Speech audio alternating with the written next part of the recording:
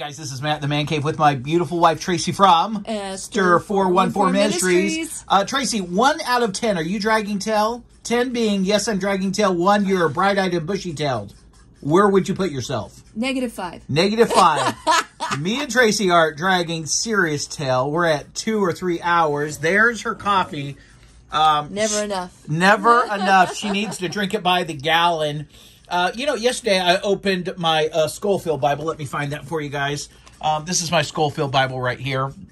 And guess where I turned to? Haggai! And I really like the book of Haggai, but more than the book of Haggai, I just like the name Haggai because it reminds me of like these Chinese karate movies that I used to watch. Okay, so listen to this, guys. I'm going to tell you a story.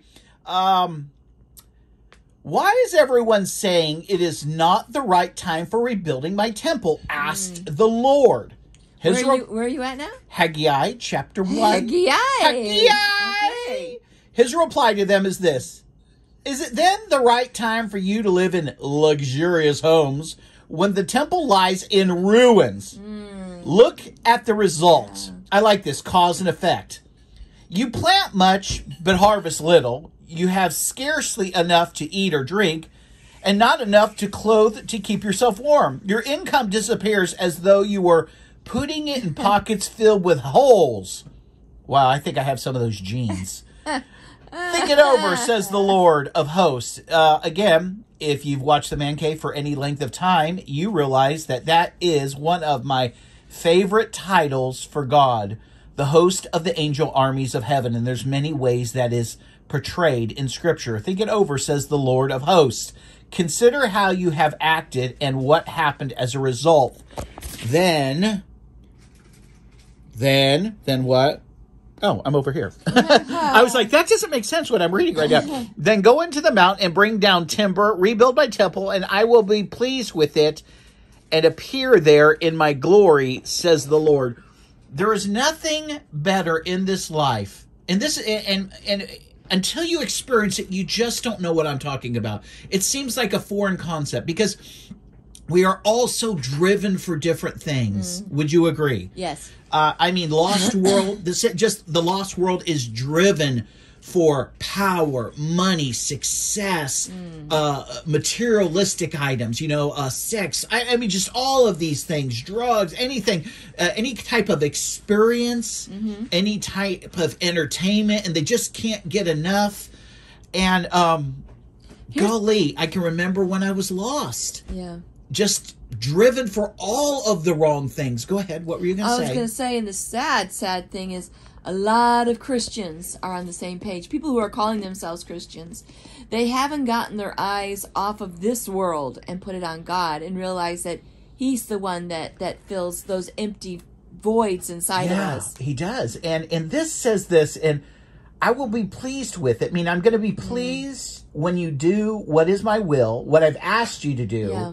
And I will appear there in my glory, says the Lord. I think, honestly, this concept is just blinded so many they don't understand. Even as Christians, it eludes them. There's so much to this. There's so much. Just so much.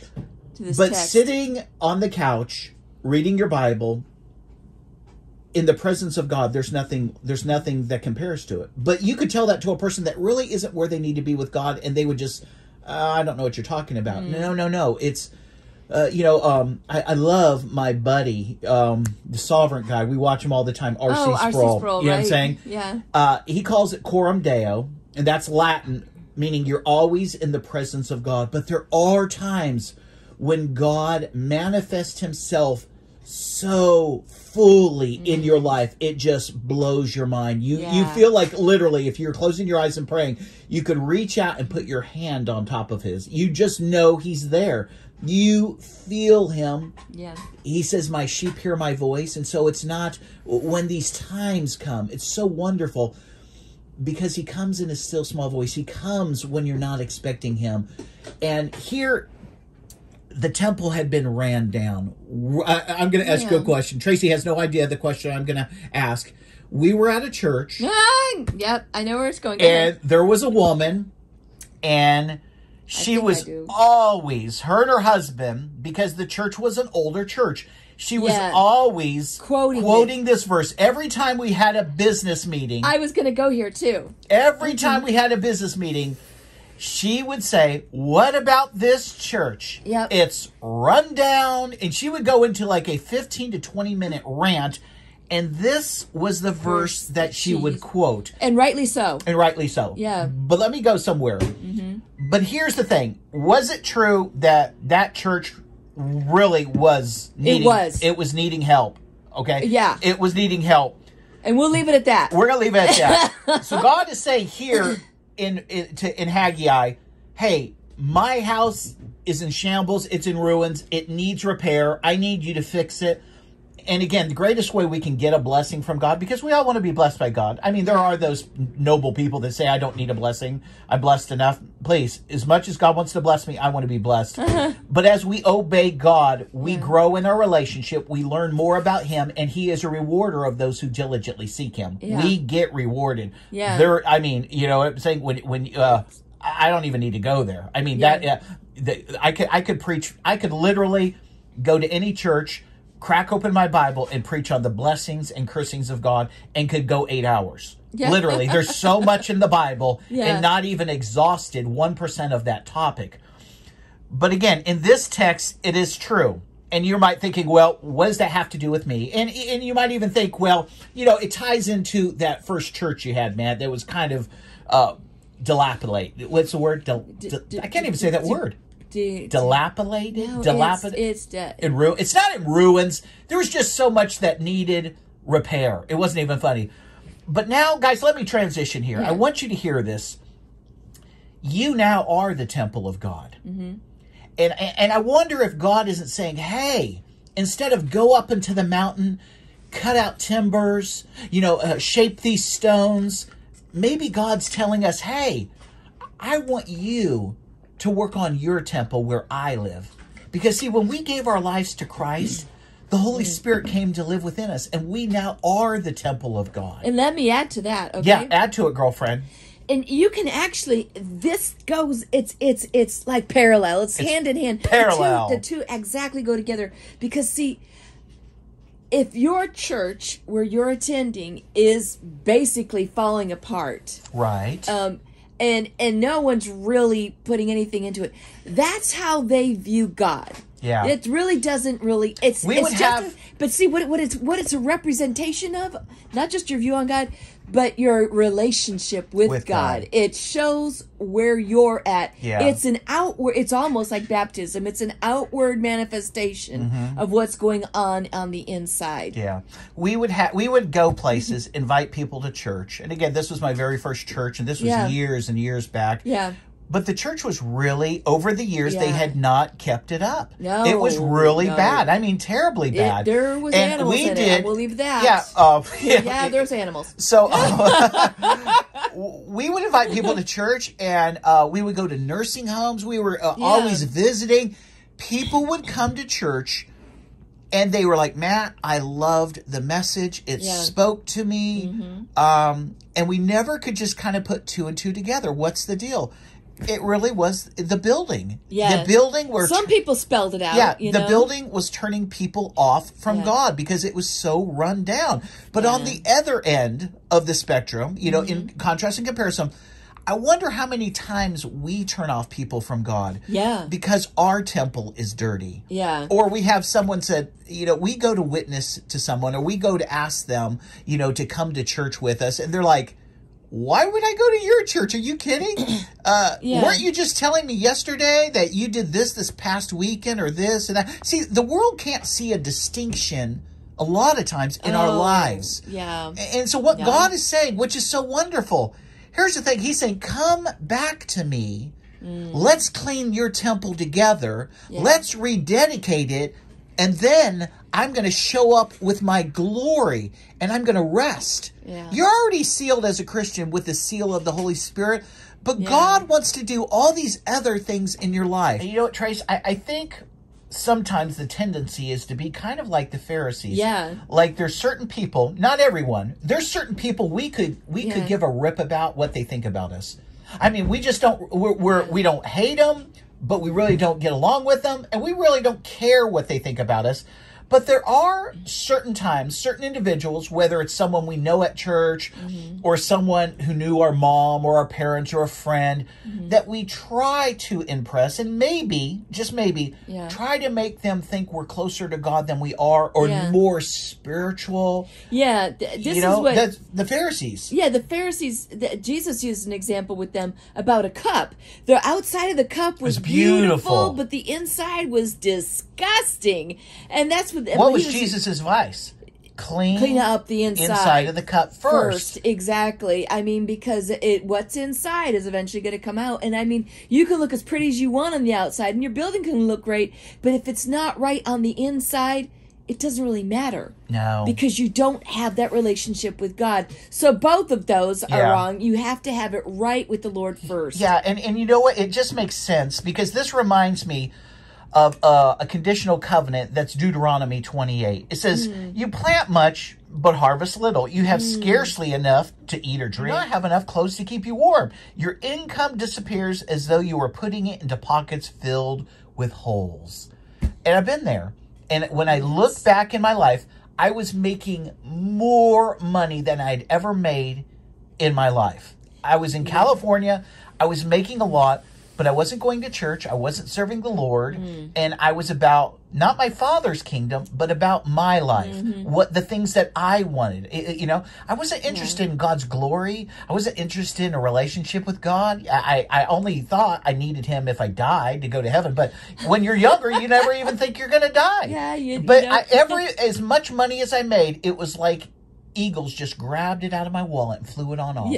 I didn't understand, if you put God first in your life, that He will safeguard your money. He will bless your money. He will allow you to be a blessing to someone else. We were sitting here prior to this devotion, and we were drinking coffee, and my phone rang, and it went bzzz, and a gentleman by the name of Aaron, Jay, sent us a Christmas gift. And he wrote, "Thank you, Aaron. We are so grateful. Thank you so much. It was such a nice surprise. It was such a nice surprise." And we were just kind of sitting here. And there are times that Matt and Tracey need encouragement, We were sitting here so tired, being attacked by the devil. And we're praying, we're committing the day to the Lord. We're asking for wisdom. We're asking for direction. We're asking for help. And God moved this individual's heart. And I was like, I'm so grateful to those people who hear God's voice. It was such a blessing. I know, Aaron, if you're listening to the Man Cave, or if you listen to this, thank you very much for that wonderful Christmas gift. And everyone, even all my Patreon supporters, I'm so grateful. I was reading an article about Kenneth Copeland, that he is the richest televangelist that's ever been. He's like 900 million, and he's manipulated all of these different laws. His headquarters is in Texas, where he doesn't have to pay taxes. He's in like an 18,000 square foot home, but he says it's his parsonage. And guys, the money that's given to Tracey and I, truly, it goes for gas money. It goes for electricity, it goes for water, it goes for the cable. Every month, we don't have excess. We have enough, and what we're blessed with, we're so grateful for. And so, thank you for giving to this ministry, you guys, all of you. And I guess the greater blessing is prayer. Praying that God would bless me with Himself, and that God would keep my family safe, that God would keep us healthy, that God would help us to minister to other people. And so many people underestimate the power of prayer. Oh. We have seen so many things in our own lives. Each and every day, we'll pray for something, and God will answer He that answers prayer. it, And so many times we dismiss even the little things that we ask in prayer. Guys, we go to God with everything. Now, I don't nickel and dime God, what color socks do I wear this very day? But you know what? This text even talks about that. Because God gives you wisdom. He's already given you wisdom. Hey, if you're wearing a certain color pants, you need these color socks. But the Bible says that the fervent prayer of a righteous man availeth much. Here, You know what I'm saying? God is saying, you know what I'm saying? There's something I've asked you to do and you haven't done it yet. Yeah. For you and I, guys, what it is, okay, is to get rid of the dross. Yeah. You know what I'm saying? Yeah. Rededicate your life to the Lord. Get into the Word of God. Get back into church if you're not going. Do your devotions. Do the things that you know to do. Yeah. Clean the temple. Some of our temples are dirty. You have to realize certain kings would come into Israel or Judah, and here's what would take place. They would be pagan kings, and that temple was beautiful before God judged Israel, but they would bring all their false idols and stuff into the temple courtyard and actually into the temple. Yeah. And then you'd get a good king, and the first thing he did was clean out the temple. He would get rid of all. Hezekiah, it reminds me of it. You know, Joash, the young kid. Oh, I can't. There's what is it, Hannah? Josiah. Young guy. Yes. And what do they want to do? They want to was our daughter, guys. That was our daughter. Our youngest child. Clean out the temple. And guys, I think just to always look inwardly. What am I doing that the Lord loves? What am I doing that the Lord would want me to change? Yeah. And how do I change? I can't do it in my strength. I cry out to Him. Yeah. I confess that, which is confessing is like you're agreeing with God. Hey, this isn't any good for me. The Bible says all things are permissible, but all things are not beneficial. So if something isn't beneficial, God doesn't want you doing it, engaging in it, because long term it hurts you. The fervent prayer of a righteous man, availeth much. There's power in prayer. And so as you start to line up with what God has asked you to do, you're going to notice zeal, passion, more of God's Spirit because you're being filled to the brim and you're getting your prayers answered because you're lining up with His will. And let me end on this note too. Okay, something baby. we had read in one of our devotions yesterday. Oh, it was powerful. It just really hit. He stated this: to remember, Christmas is a time that we celebrate Jesus's arrival, not Santa's. Oh, yeah. I was reading that yesterday. Yes, okay, we love to celebrate Christmas, and if we have children, Yeah. gifts from Santa Claus.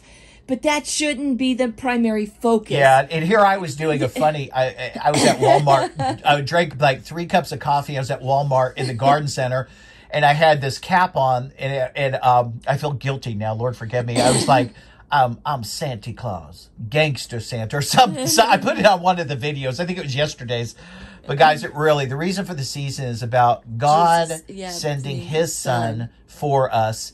As a savior. Yeah. And I need Him to save me. I need Him to help me, cleanse me, refine me, fill me with His Spirit, and He will help you to clean yourself up. You come as you are and allow God to clean you up. Throw that burden off today. Yeah. Throw that yoke off of you guys. Relax. Yeah. Your Lord loves you so much. He's not asking you to build the temple by yourself. He's not asking you to go up into hills and to chop the trees. He's not asking you to cut stones. He's not asking anything of you but to rely on Him, trust Him, and to allow Him to work through you. Yes. He will help you to make the changes, okay? As you do, man, you won't believe the blessing that you get. Because the blessing, yes, a lot of times it is materialistic because that's how we operate here on earth. Okay, God blesses that way. Yeah. But the greater blessing is His glory, His presence, His life just coming out of you like living waters. Woo, wow.